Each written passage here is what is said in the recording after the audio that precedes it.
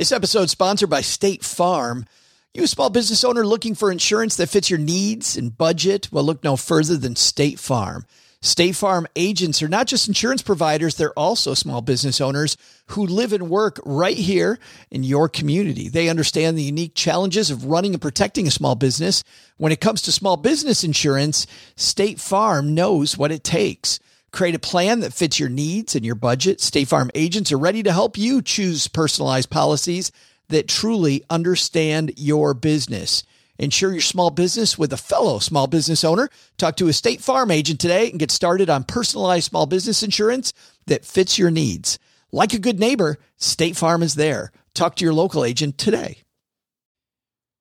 When it comes to your finances, go for the credit card that's always there for you. With 24/7 U.S.-based customer service from Discover, everyone has the option to talk to a real person anytime, day or night. Yep, that means no more waiting for, quote, normal business hours just to get a hold of someone. We're talking real service from real people whenever you need it. Get the customer service you deserve with Discover. Limitations apply. See terms at discover.com/credit card.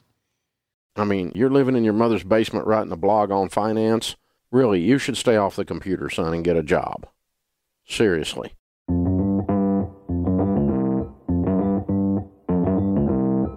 Live from Joe's mom's basement, it's the Stacking Benjamin Show.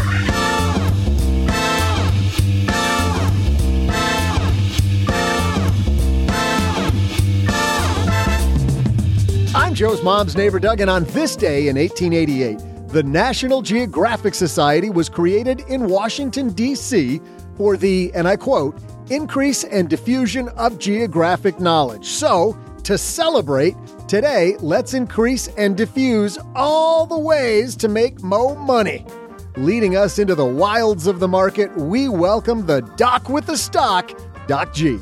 Plus, the adventurous we got to stay at home long enough to write our show, Paulette Perhatch. And finally, a man who's always guiding you through the path to the punchline somewhere right up over this hill. From lenpenzo.com, it's Jane Goodall. Nah, she's with a different group of apes. Hopefully that group knows how to use their thumbs. It's just Len Penzo. But that's not all. Then we'll trek toward my trivia question. And now a guy who's the safari leader on the way to a pack of gains, it's Joe Saul-Sehy. Man, Doug, I thought you said a pack of games, like board games. I was like, hell yeah, we're on our way to a pack of games. And then I realized you said gains, and that too. That's good. How are you, man? Like, I haven't been to a gym in years. It feels like it, just getting over this cold. Hey, everybody, welcome to Friday. We're going to have some fun, so sit back and relax, grab your favorite beverage, and join us as we talk about making more money, as Doug succinctly said. Let's start off this tour by introducing you all of the players in this conversation. Let's go deep under Los Angeles, where in his bunker, Mr. Len Penzo is waiting. How are you, my friend? I'm wet and soggy. That's how I am, my friend. Gross. Wet and soggy. Does that mean you're moist? Wetandsoggy.com.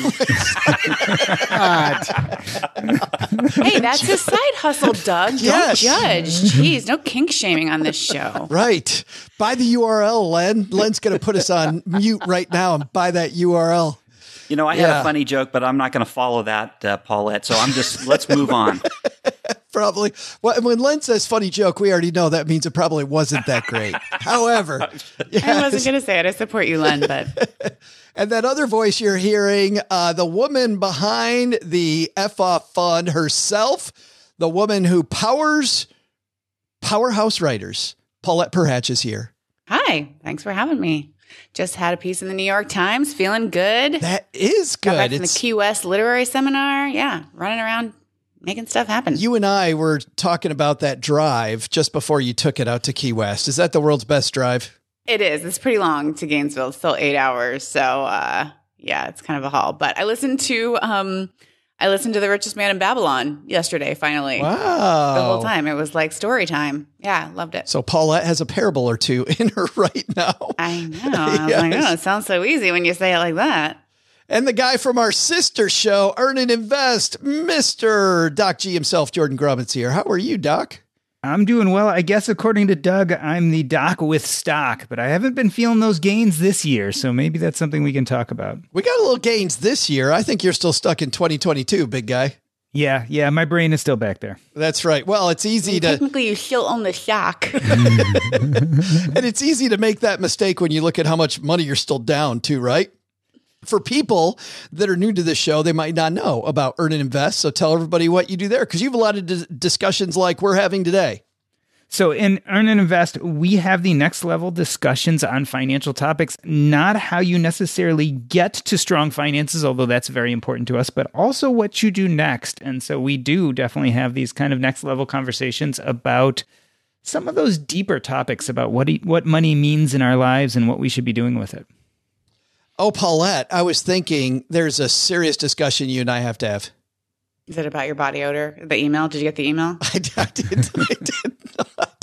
I did not. Maybe I should, though, on that. Oh, no, okay. I was Check your junk mail. I was thinking about all this stuff. This episode is sponsored by State Farm. You a small business owner looking for insurance that fits your needs and budget? Well, look no further than State Farm. State Farm agents are not just insurance providers, they're also small business owners who live and work right here in your community. They understand the unique challenges of running and protecting a small business. When it comes to small business insurance, State Farm knows what it takes. Create a plan that fits your needs and your budget. State Farm agents are ready to help you choose personalized policies that truly understand your business. Insure your small business with a fellow small business owner. Talk to a State Farm agent today and get started on personalized small business insurance that fits your needs. Like a good neighbor, State Farm is there. Talk to your local agent today. Well, now you got your to-do list, don't you? You're ready to go dive in and be better at money than you were an hour ago when you started listening to the show. And you know what? For a great partner, become a member at Navy Federal Credit Union, because becoming a member at Navy Federal could help you earn more and save more. Their certificate options could earn you more than standard savings accounts with competitive rates. Not all financial institutions offer you as many choices for savings options as Navy Federal does. For example, you could start your savings journey with a low minimum deposit, add money at any time, and watch your savings grow. Thanks to flexible terms, you can use Navy Federal's savings options for all kinds of goals, short or long term. Considering a big home improvement project, maybe you want to consolidate debt. Well, when you're thinking about debt, as I've said before, a lot of people have debt. Very few people have a debt strategy. Well, with Navy Federal, you could borrow up to 100% of your home equity with a fixed rate home equity loan with zero closing cost, or easily borrow as you go with a home equity line of credit. Make the plan, choose the best option, because both options could help make life's big expenses seem more manageable. To learn more, visit NavyFederal.org. At Navy Federal, our members are the mission. Navy Federal is insured by NCUA, equal housing lender, membership required, terms and conditions apply, loan subject to approval. Just before we went to that break, I thought you were saying check my junk. I was like, what? That's more than body odor. Wow. That's not good. Yeah. No, I've had to have that conversation before. Paul, look how embarrassed Paulette is. I can't. Wow. Everybody needs to watch the YouTube line, version even of this. for me. But I have had to. You didn't know that I had a line. There it was. I was glad she said mail at the end of it. Check your mail junk. Paul, on that note, where do we go from here? Paulette's here. Led's here. Doug's here. Do you have an HR department, Joe? Do you have an HR department? We're about to find out. It's called the internet. Our piece today comes to us from our friend Nick Majuli. Nick has a great blog called Of Dollars and Data, and he was on the show recently talking about lessons from his new book. We're not talking about his book today. We'll link to it in our show notes for people that want to hear more from Nick. But Nick's piece to kick off 2023 is called It's Time to Work. And I thought this is a great discussion for today, because he has a whole philosophy on maybe how you should manage your money. And this whole discussion, Mr. Penzo, starts off around this idea of alpha. He says that too many people spend too much time chasing alpha. So can you define for our stacker community what that means? What does it mean to chase alpha? Well, alpha is, I mean, people use it some more in the generic sense. I think alpha meaning returns. I mean, technically it's excess returns. It's returns over and above what you might normally expect. I think he's kind of using it as just in the terms of returns, your stock market returns on your investment. So, I don't know. Do you agree with that, Joe? That's what it seemed like to me. I do. I think he's using it a little incorrectly. Yeah. Slightly. I mean, Nick knows better, right? I mean, Nick knows what alpha is, but I think he's doing that on purpose, saying we chase returns. Yeah. And that's fine, because I think most people out there use that term in the incorrect sense. I mean, it gets the point across. People are talking about returns, but in really it's supposed to be your excess returns over and above what you would normally expect.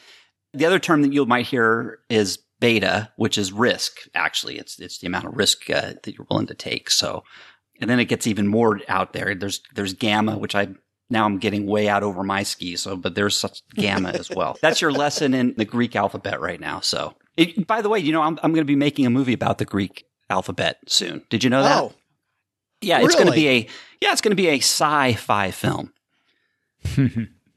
And hold on, wait, hold on. There he is. Thank you. He's here all week, folks. Tip your wait staff. We do that, Paulette, though. I mean, think about this. When you have discussions with your friends, you're not talking about, oh, so I took my money, I put in this index fund, it's boring as hell. No, we're all talking about, you see the stock market, I did this thing, I invested in this cool thing and it went up a lot, or maybe it went down a lot. We usually don't tell those stories.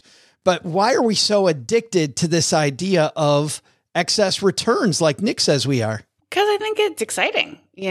Big sweeping changes are exciting. And as I learned from The Richest Man in Babylon, it's very risky, but it's exciting. It is like, especially for people with ADHD, it's like, it's supposed to be boring, and boring does not make a good story. So it's the things we talk about are the things that are exciting. And those are the things that make big, fast returns. It's not going to be like, did you know I put $100 a week away for the past 50 years and it really grew well? And like, that's not a good story. It's like good for you, but like not something you want to talk to your friends about. So, yeah, I think that's why, but that's not what I do. You talk about ADHD while you're talking about this. And obviously then I start thinking about your brain. And I think maybe it's, Paulette, while you're talking, it tickles the same part of the brain as when you walk into a casino, right? Oh, yeah. I walk into a casino, I'm like, man, I'm going to hit it rich, right? We see a couple weeks ago, the lotto hits $1.3 billion. Did you guys all play? Did you play? Yeah, you didn't play. I live in Maine, Joe, so I play. Oh, May or may not be that single person who won it. Yeah, that's when right. I was 12, my family won 500 lottery tickets, and that was the best lesson I could have ever gotten. I watched them go through every single one. That's almost a ticket a week for 10 years. Oh. And we won like $12, and I have never played the lottery. 500 more chances and won $12. That's a story on its own. Yeah. Right there. Yeah. Doc, so we play this lottery game. Nick says that that's not what we should be doing. He says this isn't a great use of time. Yeah, I mean, what we're talking about is speculation, right? So this idea that we like gambling, we like the lottery, we like that little endorphin hit when we put it on the line. And that's exactly what Seeking Alpha is doing, right? We know that there's some basic things we can do to make market returns. And anything above and beyond that, most of the time ends up being some type of speculation or not. And that's why when you look at it long term, most people can't consistently get excess alpha. It's just really hard to do that. Interestingly enough, I mean, you can go the other way and say, well, so what we're doing is we're trying to be reactionary, right? We're trying to read the market and react in such a way in order to produce alpha. But in some ways, I think Nick is saying the same thing as to be reactionary and all of a sudden read the market right and start working really hard. And to me, I think both arguments are just as silly. Wait a minute. It seems to me that he's saying you should be indexing. I mean, this feels like indexing all over it. Well, he is saying you should be indexing, but what he's really saying is that you should be reactionary. So what he's saying is, look, the market isn't what we thought the market was going to be, so let's be reactionary and double down on work. I would argue that a good financial plan isn't reactionary at all. In fact, that's why you write out a financial plan. You shouldn't say, oh, the market's down, I need to work harder. You should have written out a financial plan a long time ago. And if you're at the beginning of your career, you're going to be working hard because that's a great time to be putting money in the market. And if you're older and you're retired, you should hopefully have put together a nice financial plan so you don't have to work harder or go back and double down on work. either way, you're being reactionary. Yes, he's talking about putting your money in index funds, but now he's talking about being reactionary on how much you work side. Okay, and but to me, I think that's hooey. Well, to catch everybody up on what you're talking about, he says that if you're going to put your time anywhere between the two, stop putting so much time on trying to beat the market and spend that same amount of time on work, because you're going to make money on work. It's going to be consistent income, almost like what Paulette's saying, right? Where she's like, hey, I put money consistently in the market and I made money. So boring, but it's a guaranteed paycheck. What's wrong with that? Nothing's wrong with that. What's wrong is changing your plan based on what's happening in the market in the current day. And that's what I think he's making this argument that, hey, the market's down. He even says 2023, now's the time to really work. And I'm saying, well, no, I mean, basically you should have a financial plan and it shouldn't change based on the market. I mean, isn't that the whole point of having a nice, stable financial plan, is that you actually have it written out? You have a plan for the future. Why are we being reactionary? Why are we letting the market decide for us? If we've planned correctly, the market could go up, the market could go down. We hopefully have a decent financial plan that should carry us through both extremes. Yeah, I mean, that's sugar daddies. They're market up, market down. Yeah. I mean, around. it's hustle culture. I mean, basically this is like the crypto bro hustle culture thing. It's like, let's hustle it out. Let's do it. Well, it's maybe if you actually have a really good financial plan, you don't have to worry about working harder in 2023. You should just stick with your plan. Len, were there ever times for you or when the market went down a bunch where you did the thing they say in internet circles and backed the truck up and doubled down on your 401k savings or put a bunch more money in? Mr. Risk Averse me? No, I haven't done that, Joe. I have taken flyers. I have done that search for alpha. Maybe what I'm speculating, but I never put in more than I can afford to lose. Anything I put in where I'm trying to hit a home run, it's very small amount of money. If I'm trying to get a 10 bagger or something like that, because with risk, with reward comes risk. And I think a lot of people figure, there's a chance for a 200% return. So there's no risk involved, but no, if there's something with like a chance of a 200 or 300 or 400% return, there's also an equally as good a chance that you're going to bust. You could lose every last penny of it. And I just want to take the opportunity here, now that I've looked a little closer here at Nick, right? Nick's article. Yeah. He does use alpha correctly in this. He talks about using your time to eke out additional gains. Additional gains. He does use that term there. Yeah. So my apologies. I should read a little more carefully. Can I bring up something that he said that sounded almost the opposite of what I've heard before? He said most rich people don't get rich on their investments. They get rich on their salaries. And I was like, that is literally the opposite of what I've usually heard. I think it's like you can't just work your way toward wealth. You do have to invest in wealth as well. But it was just interesting to hear that. And I'm like, gosh, it's almost exactly the opposite of what you usually hear. It is. That's funny that you say that, but it doesn't make it not true. But there is, Paulette, a 1-2 punch, isn't there? I got to earn the money, but then there's got to be that gap so that I keep a bunch of it. Mm-hmm. Yeah. And I think it's like, yeah, if you start with very little, like you're not with this, this kind of investing. I don't know, but there is the millionaire next door just kind of chugging along little by little investors. And that is how a lot of people build wealth, on pretty humble incomes. I think he's pointing towards the fact that depending on where you are in your career, what's more important? When you're first starting out, savings, the bulk of when he's speaking net worth, the bulk of that is coming from what you're putting in. It's not coming from your returns on your investment. So, I mean, you're just starting out. If you can put in 15% of your paycheck, that's going to boost your net worth early on. But then down the road, 20, 30 years, once you've totally built a lot of those savings, now those 10, 20% returns or 7% or even 5% makes a huge difference, and it overwhelms the amount you're actually putting in. So I think that's where he's focusing. He's saying, hey, when you're just starting out, don't worry about the return so much. Worry about save the money and get it in. Yeah, shovel that money in, get that going. Then you can worry more. Returns are more important later on in your career, which also means it's that's why you shouldn't worry about risk so much early on. That was my problem when I was first starting out. I did not take enough risks when I was younger, and I had plenty of time to recover from mistakes. I do regret that. That's Mr. Risk Averse that really bit me back in my younger years. You feel the same way, Doc G? Oh, yeah. I mean, front loading the sacrifice is a really good way to create wealth. The amount of money you earn at the beginning of your career can help you sail through the end of your career. I mean, when I first started working, the amount of money I could make from a paycheck far outdistanced what my investments made. But now in my 40s, my investments by far make more than I do working, which is kind of laughable, right? Because I realize if I go work really hard for the next year or two, I'm going to make money, but it actually doesn't compare to what my investments make.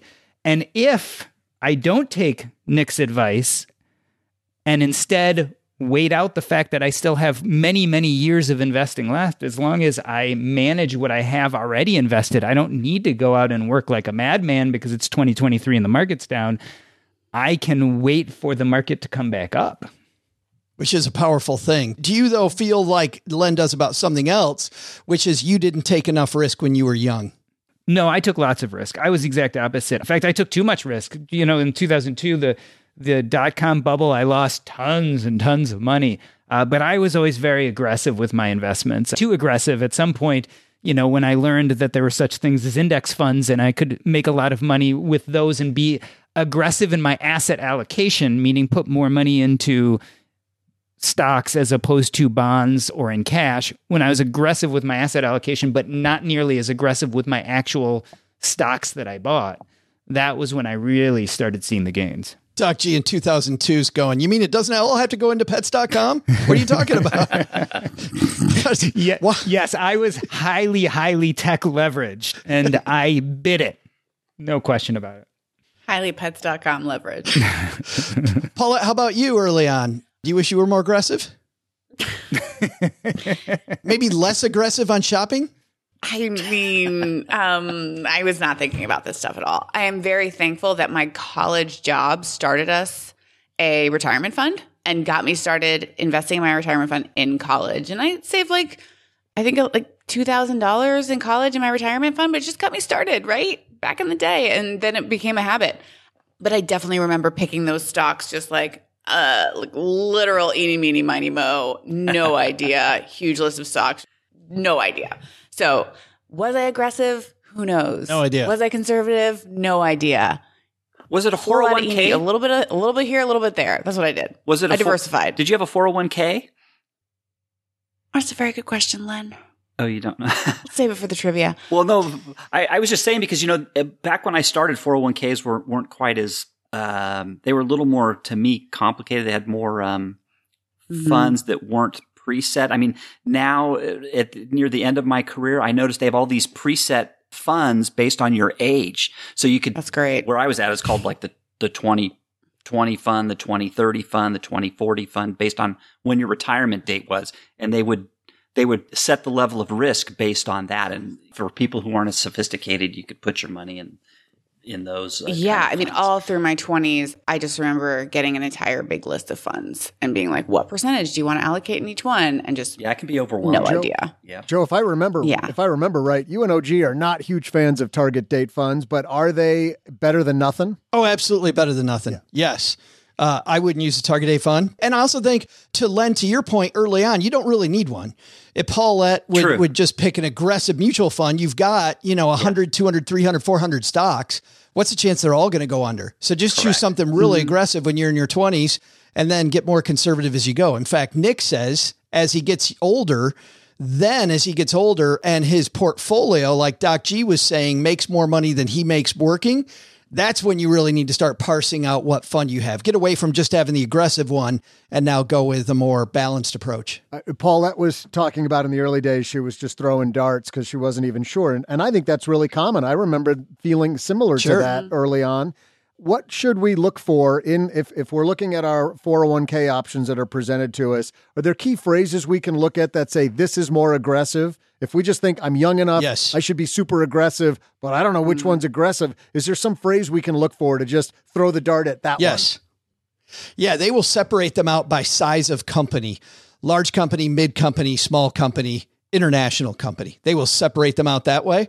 Move more toward the medium and the small companies when you're young. I mean, go with those much, much more.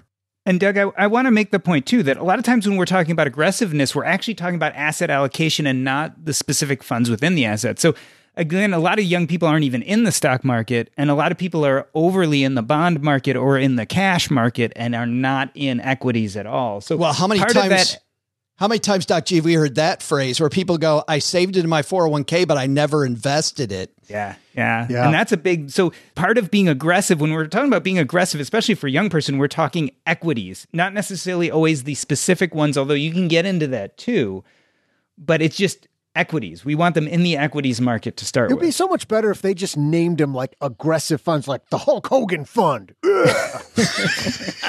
Then you'd know. There'd be no gray area. The Hulk Hogan Fund. The pile driver. The Mr. T Fund. I pity the food don't invest in me.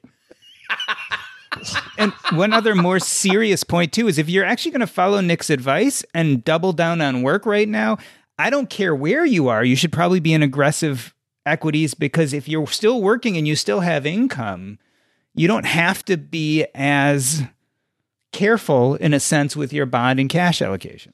Right. And remember, we talk aggressive stackers. We're not talking about buying one stock like I was joking with Doc G about pets.com. I'm talking about buying an aggressive mutual fund, which is going to have 300, 400 companies inside of it. That's a great mitigated risk way to get into more aggressive things. Don't go buy one stock. Len, you were about to mention another way that companies will show you and give you clues about how risky things are. Well, I was just going to say, there's other funds that are out there that kind of make things a little simpler for people who there's like value funds and then there's growth funds, right? Yeah. Where the growth funds tend to be more aggressive than the value funds. So whatever your level of risk appetite is, you might want to go into growth if you really think you're younger and you want to get out there. And if you're a little more conservative, you want a value fund. I love that, Len. Doug, to your point, if you just know those two things, the size of the companies, right? Knowing that smaller equals more aggressive. And then second, value versus growth. Value means the manager's looking for discounts. They're going either dumpster diving or thrift store shopping or whatever analogy you want to use, where they're finding these values that cost them very little. Those stocks tend to perform much more on an even keel. Doesn't mean they're always going to make money, but much more of an even keel than a growth manager, because a growth manager isn't looking for deals. They're wondering if that same company is going to shoot the moon, if it's going to do phenomenal things and go crazy. And so they're more likely to take on debt. They're more likely to take on a company that might expand too fast. But when they hit it, they're going to hit it big. The funny thing is, over long periods of time, growth and value historically have gotten to about the same place. Growth, though, if you hit it at the right time, it's a little more casino. If you hit it at the right time, you could make a lot more money. So more aggressive investors. And frankly, when you're younger, what I like about growth is, heck, when you're young, if it goes down, that's kick ass. I mean, we don't think about it that way, but if it goes down and I'm doing what Nick says and I'm shoveling money in, I'm shoveling more money into every share of that thing. So a growth fund is more likely to go up and down more often. So I would tend to want a growth fund more than a value fund, because I'm going to see a lot of those dips that allow me to get more money in there throughout time, knowing that, when I get to the point that my money's worth more than my income, then I'm going to have a whole different game that I'm playing. We touched on this, I think it was Doc, maybe 3-4 minutes ago, but the notion that people are putting money into their 401k because they've elected a certain percentage through their employer, but don't realize that it's not going anywhere. It's just getting put into like a holding place, right? And it's not actually getting invested. That just happened to the FinTurn. He's got another side gig, Joe, that you probably don't know about, that actually has a 401k and health benefits and all of that. It's just a side gig. It actually pays? It's just something that pays? I mean, it's a little thing he does on a lark off to the side. But he did that for like the first 3 months. He was putting money into the 401k and had no idea that he needed to pick funds. And I see that all the time on like Instagram videos and TikTok, that young people are just like, oh, just realized. I think we're failing people who are trying to use the system. If that many people are, and someone that close to the investing industry can't figure it out, it's like, yeah. Yeah, and to be reductionalist about it, for the people who are really confused about these things, still very few things beat an S&P 500 index. So you can get into small cap, large cap, you can get into growth and value, but over 10, 20, 30 years, very few things consistently long-term beat an S&P 500 index. So it's a very easy way to start if all of this confuses you. You know, the good thing about the people who have, maybe they mistakenly just left their stuff in the 401k and they didn't put in any funds. As long as they had a company match, at least they were earning 100% on whatever the company match was. So it's not a total, mess up. If the company matched 3 or 5%, hey, you got 100% return on that 3 or 5%. That is the good news, Len. The bad news, Doc, reductionalist is not a word. You got the idea you either used way. it twice. I'm calling that out every time. How reductionalist of you. 3 times. Coming up in the second half of the show, now that we talked about what the problem is that we're chasing alpha, maybe we want to work more. However, we didn't dig into what Doc G talked about, which is this hustle culture. How do we do this better? We talked about picking investments, but if Nick is right, then we just need to get the shovel out. What does that mean for our game plan? How should our game plan change? And what does it mean also about the nature of work and maybe making more money at work? That's what we're going to do in the second half of this discussion. But before we get there, on this show, starting last week, we kicked off 2023 with our trivia game. And in week number 1, Len Penzo got off to a nice start with the definition of a word that we said a few thousand times. And if we were on terrestrial radio, we would have been kicked off because of that word. This week, it's going to be a lot more tame. It's going to be exciting, of course, because we've got Paulette, Len, and Doc G playing as OG today, going head to head to see who wins this year's year-long trivia contest. Doug provides the question. They'll all deliberate, and then we'll see who this week's winner is. Doug, what's our question, man? Well, Stackers, I'm Joe's mom's neighbor, Doug, and today we're celebrating the birth of National Geographic. Joe's mom has stacks of these things all over the basement going back to 1966. Want to see more on the moon landing? She's got it. In fact, National Geographic has truly been involved with some of the biggest moments in human history. That famous 23-hour heart transplant in the 80s, National Geographic captured it. The last roll of Kodachrome film, given to a National Geographic expedition to film, among other things, a nomadic tribe in India whose nomadic ways were coming to an end. But today's question is about a big money-making franchise created in response to a National Geographic quiz. Where in the world is Carmen Sandiego? That's not the question. Wait for it. This hit award-winning show was created because what percentage of Americans couldn't show where either the Soviet Union or the Pacific Ocean were located on the map? I'll be back with the answer right after I go look it up myself. Pacific Ocean? I mean, I've heard of the Pacific Oceans, but Pacific? Really? All right. I'm going to go look it up. My guess for this number is horrifyingly high. Obviously, at the time Carmen Sandiego was created, the Soviet Union was still a thing. So that's just how old that award-winning franchise is. And I don't know about you guys, but I like Carmen Sandiego. Man, we had Carmen Sandiego games I played with my kids. Like, that was all fun stuff, man. But what percentage of people could not find the Soviet Union and Pacific Ocean on a map when asked? It's Pacific Ocean, Joe. Going first, Len, you're in the lead. So you have vaulted to the top of this shindig. What percentage of people? Oh, gosh. I would think, like Paulette said, it's probably alarmingly high. But gosh, the Pacific Ocean, come on. I mean, that's the part that's kind of holding me back just a teeny bit on the number. Literally the biggest thing on the globe. I know. But, and the Soviet Union was like the biggest country, right? So Bulgaria. So that's the part that's kind of making me think maybe it's not as high, but it's got to be high. So it's obviously got to be over 50%, I would think. I don't know. I'm going to say there's a little gamesmanship here. I got to try and pick a number that's gives me some chance without being I'm going to say 72%. 72% of people couldn't pick them both. Doc G, you're playing on behalf of OG. You break the tie going first because you're last year's winner. Believe it or not, you represent the winner. People don't know Doc G in this show don't know that Doc G's about to say 280% of people. I like the beginning of the year because I can't really ruin anyone's chances yet. So what do you think, Doc? I always come up with my own answer before I hear what anyone else says. And my own answer before I heard what anyone else says was 67%, which kind of puts me in a conundrum because that's way too close to Len.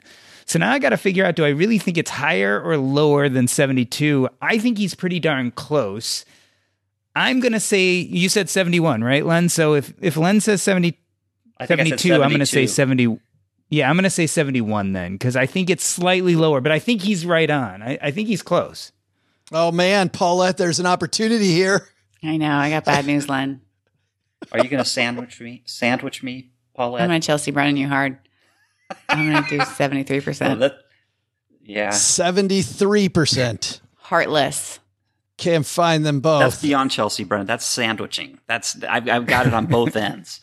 And that's the way Len Penzo gets SoggyandWetSandwich.com. There should be a rule. There should be a rule. If you're sandwiched and you're correct, you get double the points. Oh, how about that? I would go with that. I got to tell you, we did have a rules change that Stacker Nathan sent to me. Nathan been listening for a long time. By the way, thanks for this, Nathan. Nathan said that he doesn't like the gamesmanship that's involved, that you three should each put it on a piece of paper and show us at the same time. And I wrote back to Nathan, you don't understand why we play this game. I don't care about the trivia. What? I want to watch Len get sandwiched. That's my goal. Then go to wetandsoggysandwich.com, put in your credit card, and you too can watch Hot Len Penzo being wet and soggy sandwich. What was that old Peter Sellers movie, Doug, where he would walk around saying, I like to watch, and he was talking about TV, but everybody thought he was kinky? I have no idea, Joe. And he's I wouldn't know. He's the gardener. Did you get this at a special video rental store, Joe? Yeah. No, this is a classic movie from the 70s. It is a late classic 70s movie. Oh, I'm sorry. That was from before I was born, so I wouldn't know. No, I know. Oh, Paulette, you know what, though? You would love this movie. It's a super movie. I want to say it was a pretty big play as well. Oh, gosh. It was, and I think it won some Oscars. If only we had a way to look this up. Yeah, you encouraged me to watch. Nobody Google it. I like to watch. I'll tell you that much. The movie's called Being There. Being there. I was going to say in Unbearable Lightness of Being. But. Yes, Being There. With a movie has a great message. Highly recommended. But he walked around saying, I like to watch. And he was talking about TV, but everybody thought he was being a little bit different than that. All right. On that note, we've got 71 for Doc G. 72 for Len, 73 for Paulette. We'll see who's right. Terrible. See who's right in just a second, but I'm fairly certain Len's not keeping the lead. We'll be right back. Well, it's a fantastic time to put a plan together, which is why OG and I are so happy you're here. And if your goal is to become the CFO, well, then putting a debt payoff strategy in place, or a debt strategy in general. If your goals involve using debt in 2023, well, then you need a great partner. Partner up with Navy Federal Credit Union. As an example, to pay down your credit card debt, you could get a low intro APR on balance transfers with their Platinum credit card. It's their lowest rate card and a great tool to pay less interest while you're paying down debt. Navy Federal can also help you get started on your next home improvement project. If that's on the slate this year, they offer a home equity line of credit with convenient access to funds when you need them at a variable rate. You can also get a fixed rate equity loan with set monthly payments for large purchases. Consolidating debt with a home equity loan could also streamline and lower your monthly payments. Learn more at NavyFederal.org. Our members are the mission. Insured by NCUA, Equal Housing Lending, membership required, loan subject to approval. Call 1-888-842-6328 for details about credit cost and terms. HELOC APR as low as 6.5% as of November 23rd, 2022. Stackers, you've heard the bad news. Mint is shutting down. If you've been using Mint to manage your finances, well, there is some good news. There's a better alternative, Monarch Money. It's what Cheryl and I use to manage our money. I, as you know, advocate a weekly meeting, and Cheryl and I live by that weekly meeting. We sometimes miss it, but we get back on the horse. And half the reason is because we consistently get updates and reminders from Monarch Money. I'm a notifications off kind of guy. But with Monarch, I want to see the notifications because it helps us collaborate. We have our goals right next to the short-term spending that we have when we open up the app so we can see exactly what we're truly going for. And, compare that thing in the moment that we want with what's the long-term goal. It's truly the next generation of personal finance apps. If you've been frustrated that there's ads all over your app or it's difficult to use or doesn't get updated, the Monarch people were too. And that is why they built a new kind of personal finance app that is intuitive, powerful, ad-free, and constantly improving based on customer feedback. Monarch is the top-rated all-in-one personal finance app. It gives you a comprehensive view of all your accounts, your investments, your transactions, and more. You create custom budgets, set goals, and collaborate with your partner. And now you'll get an extended 30-day free trial when you head to monarchmoney.com/Benjamins. That's monarchmoney.com/Benjamins. You're going to get to kick the tires for 30 days, which I absolutely love because you want to make sure that it's for you. And I think the longer you use it, the more you will see, like I did, that it's intuitive. Number one, it has this very simple design that makes it easy to set up, customize, and use. It's easy to collaborate. Cheryl has her login. I have mine. We can set up how we want. And you can send it to your financial advisor as well to have them have a login, anybody who's on your team. And you know what? No extra fee for that, which is amazing. It's all customizable, customer-focused, ad-free privacy you can trust. They'll never sell your data to third parties or show you ads. So after trying out Monarch for myself, I get why it's the top-rated personal finance app. And right now, you can try too with an extended 30-day free trial. All you have to do is go to monarchmoney.com/Benjamins. That's monarchmoney.com/Benjamins for your extended 30-day free trial. All right, Len, you kicked this thing off. You said there's got to be a little gamesmanship, but I think that kind of went against you, dude. Yeah, you're right. I should have tried not to be so correct. Yeah, I would like to know if the judges, though, my proposal for the future here, any sandwiching, if you're correct and the sandwiched person is correct, should get 2 points. I think we take that under advisement, and we will regroup. I'll consider we'll it. Let everybody know next week. We'll take it to the council. That we will. Yeah, absolutely. I'm definitely part of the anti-sandwich group because I'll never get it exactly correct whether someone sandwiches me or not. So. Well, do you think 71? You got everything below there, Doc G. Feeling good? No, not really. I usually don't win, so it doesn't make a difference. Just the fact that I picked it is a negative factor. I usually lose. Well, then I think the only question left is, Paula, do you feel as confident in your win as Doc G feels in your win? I feel as confident in the terrible geographic skills of Americans.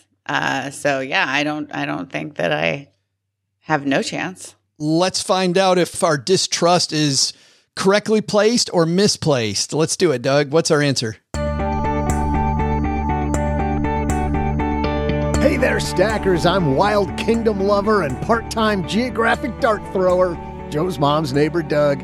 Today, we're celebrating National Geographic by focusing on the origins of a hit show created in response to a National Geographic survey, Carmen Sandiego. Heck, I remember Carmen Sandiego back when she was just Carmen La Jolla. Ah, the good old days. Southern California kids, the only one who gets that joke. Our question was this. What percentage of people said in a National Geographic survey that they couldn't find either the Soviet Union or the Pacific Ocean on a map? The answer? A full, whopping 25%, which means Doc is our winner. You know what? I think we missed something. It was the survey asked them if they thought they could find it, but the survey didn't actually ask them to go find it. And I think Americans in general would be much more optimistic on their abilities than reality. No. But either way, I win.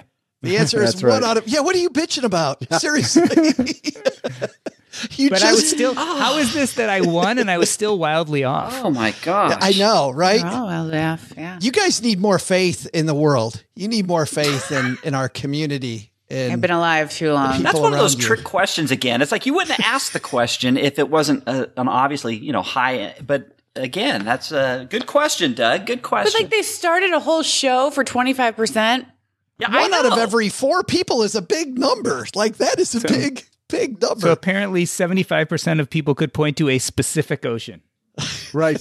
Yes. At least one. Or at least find At least an one ocean on the specific map. It also means that one of us on this panel right now can't identify where the Soviet Union is. That's because it's gone. Look to your left and look to your right. That's right. Can you identify both? Because there's a good chance person next to you can't. All right, the second half of this show is brought to you by Magnify Money. Len Penzo, you know what happens when you come to stackingbenjamins.com/Magnify Money? Yeah, you get a complimentary subscription to National Geographic magazine. You do not. That would And be wetandsoggy.com. incorrect. You might get a free subscription to wetandsoggy.com. However, we'll have to run that by their parent company, Lending Tree. That might end our relationship with Magnify Money. Hey, would you guys throw in a wetandsoggy.com subscription along with the Magnify Money? No? Hello? Yeah, Looks probably like not. the domain's available. What you actually find, Len, is that out of all those brick and mortar products you use every day, turns out there's a lot of online banks out there, and over 92% of those banks rated head to head when it comes to savings accounts, checking accounts. High yield savings is a big thing. If you're keeping an emergency fund and your checking account earning 0, you definitely need to go to Magnify Money and compare, because depending on where you are in the United States, there's different offers, some better than others, depending on where you are. Head to stackingbenjamins.com/Magnify Money and you'll see for yourself. Is this going to be a trivia question one day? What percentage of banks? Yeah. It's like, what was the trivia question, Len, we did a couple of years ago where, no, that was just last year, wasn't it? Where OG kept nailing the exact number.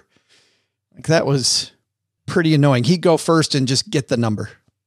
I don't know. That's bad memories. I don't even want to. I try to block that stuff out of my mind. I do like a few years ago when we did the ice barrel jumping competition. That was a good one. But anyway, let's talk about this topic. Nick Majuli talking about chasing alpha. And he says that you shouldn't do it, which means if he's right, Doc G, then we should be playing more defense with our portfolio. Isn't that what that means? Like, stop trying to chase these excess returns. Let's be a little more defensive. Well, again, I don't know philosophically if not chasing excess returns is being defensive. So I think you can have a nice, fairly aggressive asset allocation, even if you're not looking for extra alpha, right? So this idea of trying to meet the market as opposed to beat the market, there's some obvious, easy ways to do that. You can be aggressive in what percentage are equities and what percentage are non-equities, and yet still not spend time, or in this case, what Nick is talking about, wasting time trying to get that little excess alpha. Let's ask the other half of that question, Paulette. I guess that means you should be more offensive or play more offense, not be more offensive. I think those are two different things. You need to play more offense when it comes to making more money. Mm-hmm. Yeah, that's been a huge focus for me, where it's like you can only save so much, but how much you can earn, that just goes so much higher. Blue sky. Yeah.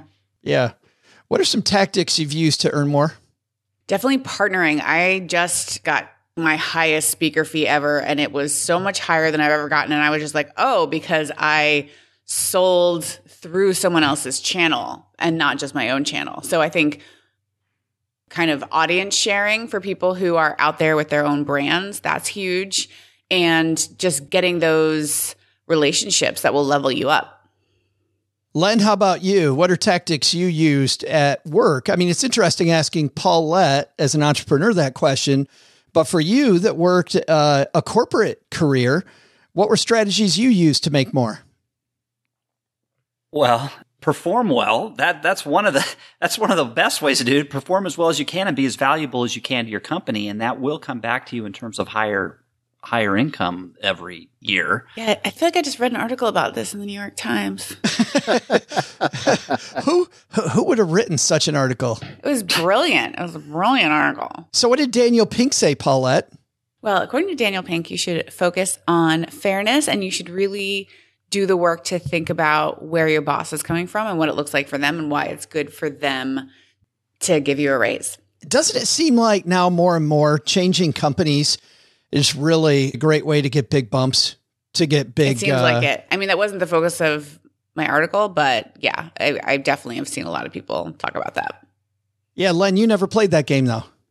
I did one time. Yes, I did. I did once in my career at the 10-year mark. I got a series of couple poor raises in a row, and I felt undervalued. So I switched companies, and then I finished up for 25 years. But that can backfire. I mean, you can do it once, do it twice.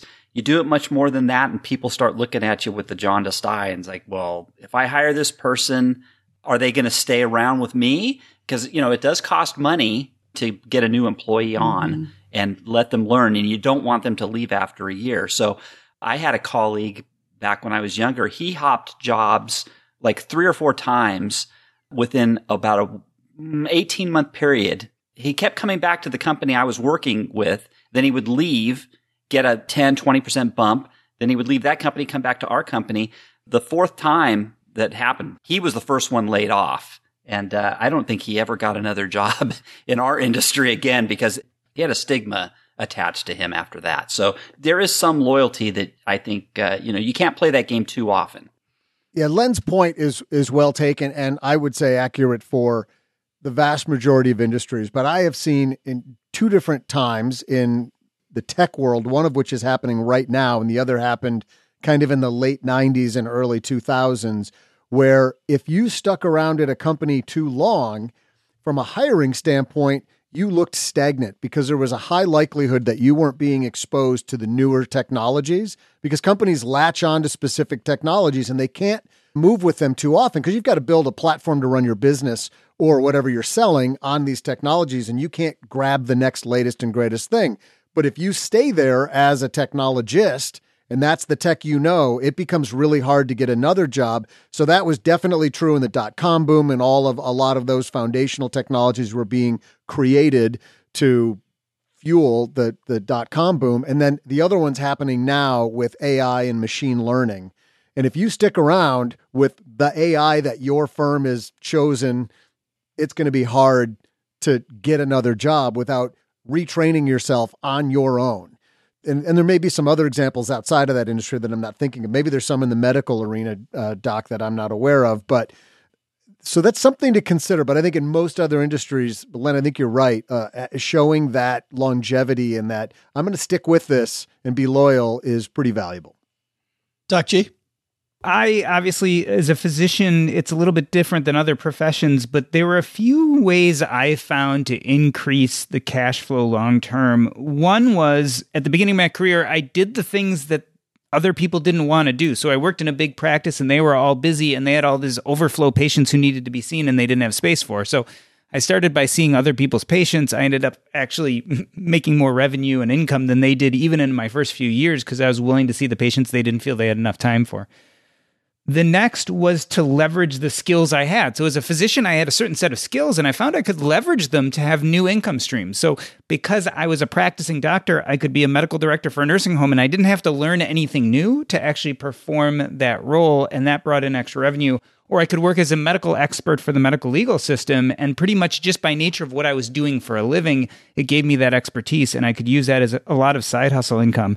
And I guess the last thing that I really did as a doctor was innovation. So I went from working for someone else to owning my own practice to eventually realizing that there was a hole in the market. I had a bunch of elderly patients who couldn't get in to see the doctor and were willing to pay a premium to have the doctor come and see them. So I started what was called a concierge medical practice, but I also paired that with nursing home work. So I was doing something I had never seen anyone else do, but there were holes in the market that needed filling. So I think if you use a mix of those 3 types of things, you can really increase your income. And it allowed me to pretty much 5x, I think, what a normal doctor was making doing what I was doing. Fabulous. Dang. You are by no means normal. Yes, I've never been. I'm incredibly good at trivia, in fact. That's one of those things that people can't quite figure out. Ninja. After 1 week, he's already flexing. That's going to get bad. That might be a great place to leave it. Focus on your income. Doc G, one more thing for you. If we get past this idea of hustle culture and just take this as his continuum that he lists on this, Nick lists a continuum. Early on, focus more on saving, and as Len said earlier, get the shovel out. Later on, focus on your asset allocation. You agree with that? Yes, I think that's very reasonable, and it goes along with front loading, which is something I'm always a big fan of. You make a lot of money when you're young. You don't necessarily have to as you get older. I think that's a great place to leave this. Let's find out what all of you are doing where you are. Doc G, let's start with you. What's going on at Earn and Invest, my friend? We are chugging along, and in fact, came out last week when this goes live, we talked to our own Paulette Perhach about her Powerhouse Writers program. It's really, really exciting. I think all of us are fascinated by this idea of how we get our name in the byline, but not only that, but could you make a living doing it? It's an interesting question, and I can't wait for people to hear our interview. I just think there's so much power in being a better writer, and people, it's funny, people think it's easy, and then they sit down with a blank sheet of paper or a blank screen and they go, I got nothing, far harder. But people are like, oh, all you do is sit around and write all day, Paulette? Big deal. That's pretty difficult. Speaking of Paulette, what's happening with you? We are starting Powerhouse Writers this week, and it's not too late to get in. Definitely had some people hop in after the first week, and we do a little private session to catch you up. No big deal, but it's at powerhousewriters.com, and you can email me, Paulette at pauletteperhach.com to get more info and get in last minute. Awesome. And you know what? We'll have a link, everybody, to not just Earn and Invest and Powerhouse Writers on our show notes of Stacking Benjamins, but also to whatever Len Penzo's doing. Dude, what's going on at lenpenzo.com? You know what? I feel miserable right now because if I had taken Paulette's Powerhouse Writers course, I wouldn't have to be promoting the article I'm going to promote right now at lenpenzo.com, which is 36 amazing uses for plastic bags. So that's what I got over at my boring website. Wetandsaga.com. And maybe I'm going to be heading over to Paulette's pretty soon so I can learn how to be a much more interesting writer. There's nothing boring about any of that. That's so awesome. By the way, I have learned so much about writing from, you used to give great sessions at FinCon, Len, about writing and about titles and yeah. I gave, it was really popular. It was a headline writing, actually. I had a seminar there on headline writing. It was a pretty fun seminar. I think the charts are still on, they're over there at the FinCon site, actually. So if you want to go check them out, it was I had a good time. I think you're selling yourself short, Len, because when you just described that and you gave me the title, I thought that is so benign that there's got to be something really good in there. Like right. It's just so freakishly boring. Plastic bags. I bet you there's some good stuff in there. I'm going to open it. I'm going to read it. You know what the key is, Doug? If you combine the plastic bags with the stuff you find at wetandsaga.com. Yeah.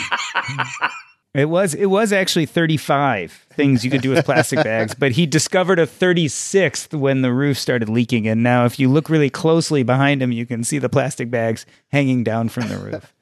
Len, don't drown in the bunker. Please don't drown.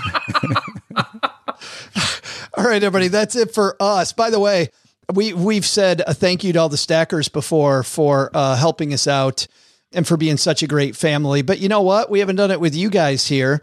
We were just honored by Bankrate.com, one of the biggest personal finance sites, as Podcast of the Year. And it's because of the work you guys did. So yes, thank you for all the help you guys have done. That was a big surprise for us. Just fantastic. So thank you so much. What's funny, guys, is that in the social post that announced that we'd won that, there wasn't any mention of Doc G. There wasn't any mention of Len or Paulette. Oh God, look at the time.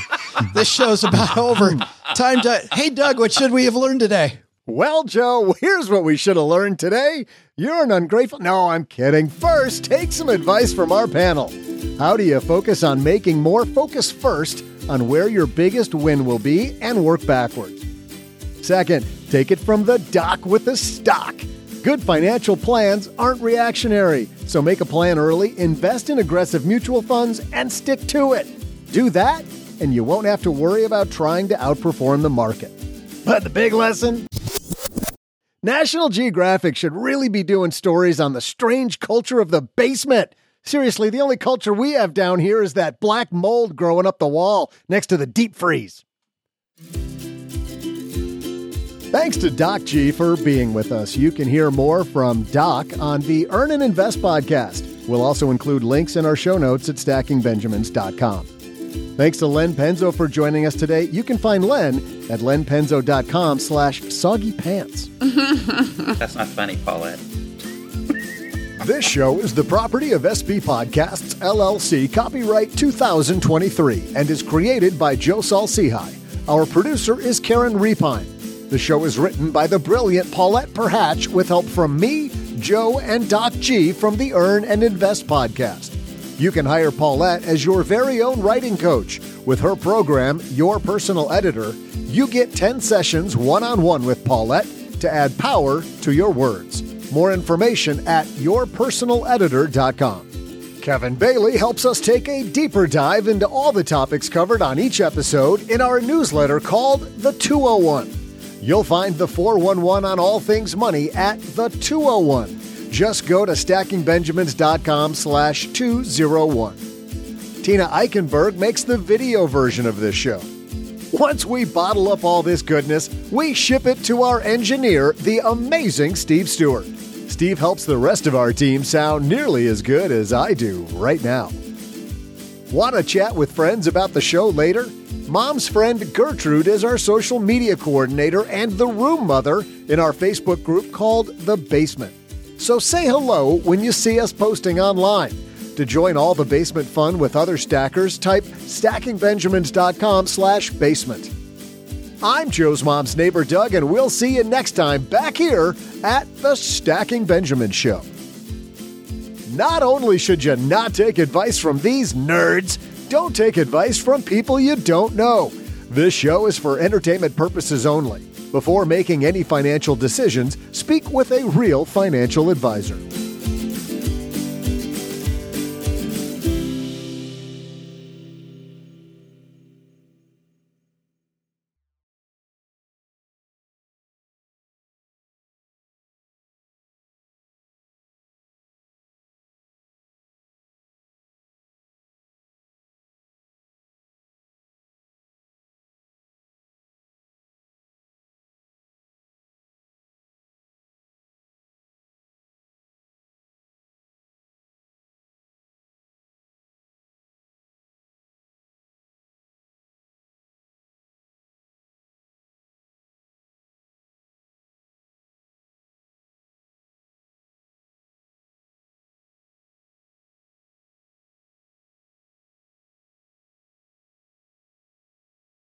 Len, you just showed us behind you in the bunker, there's a big hole in your ceiling.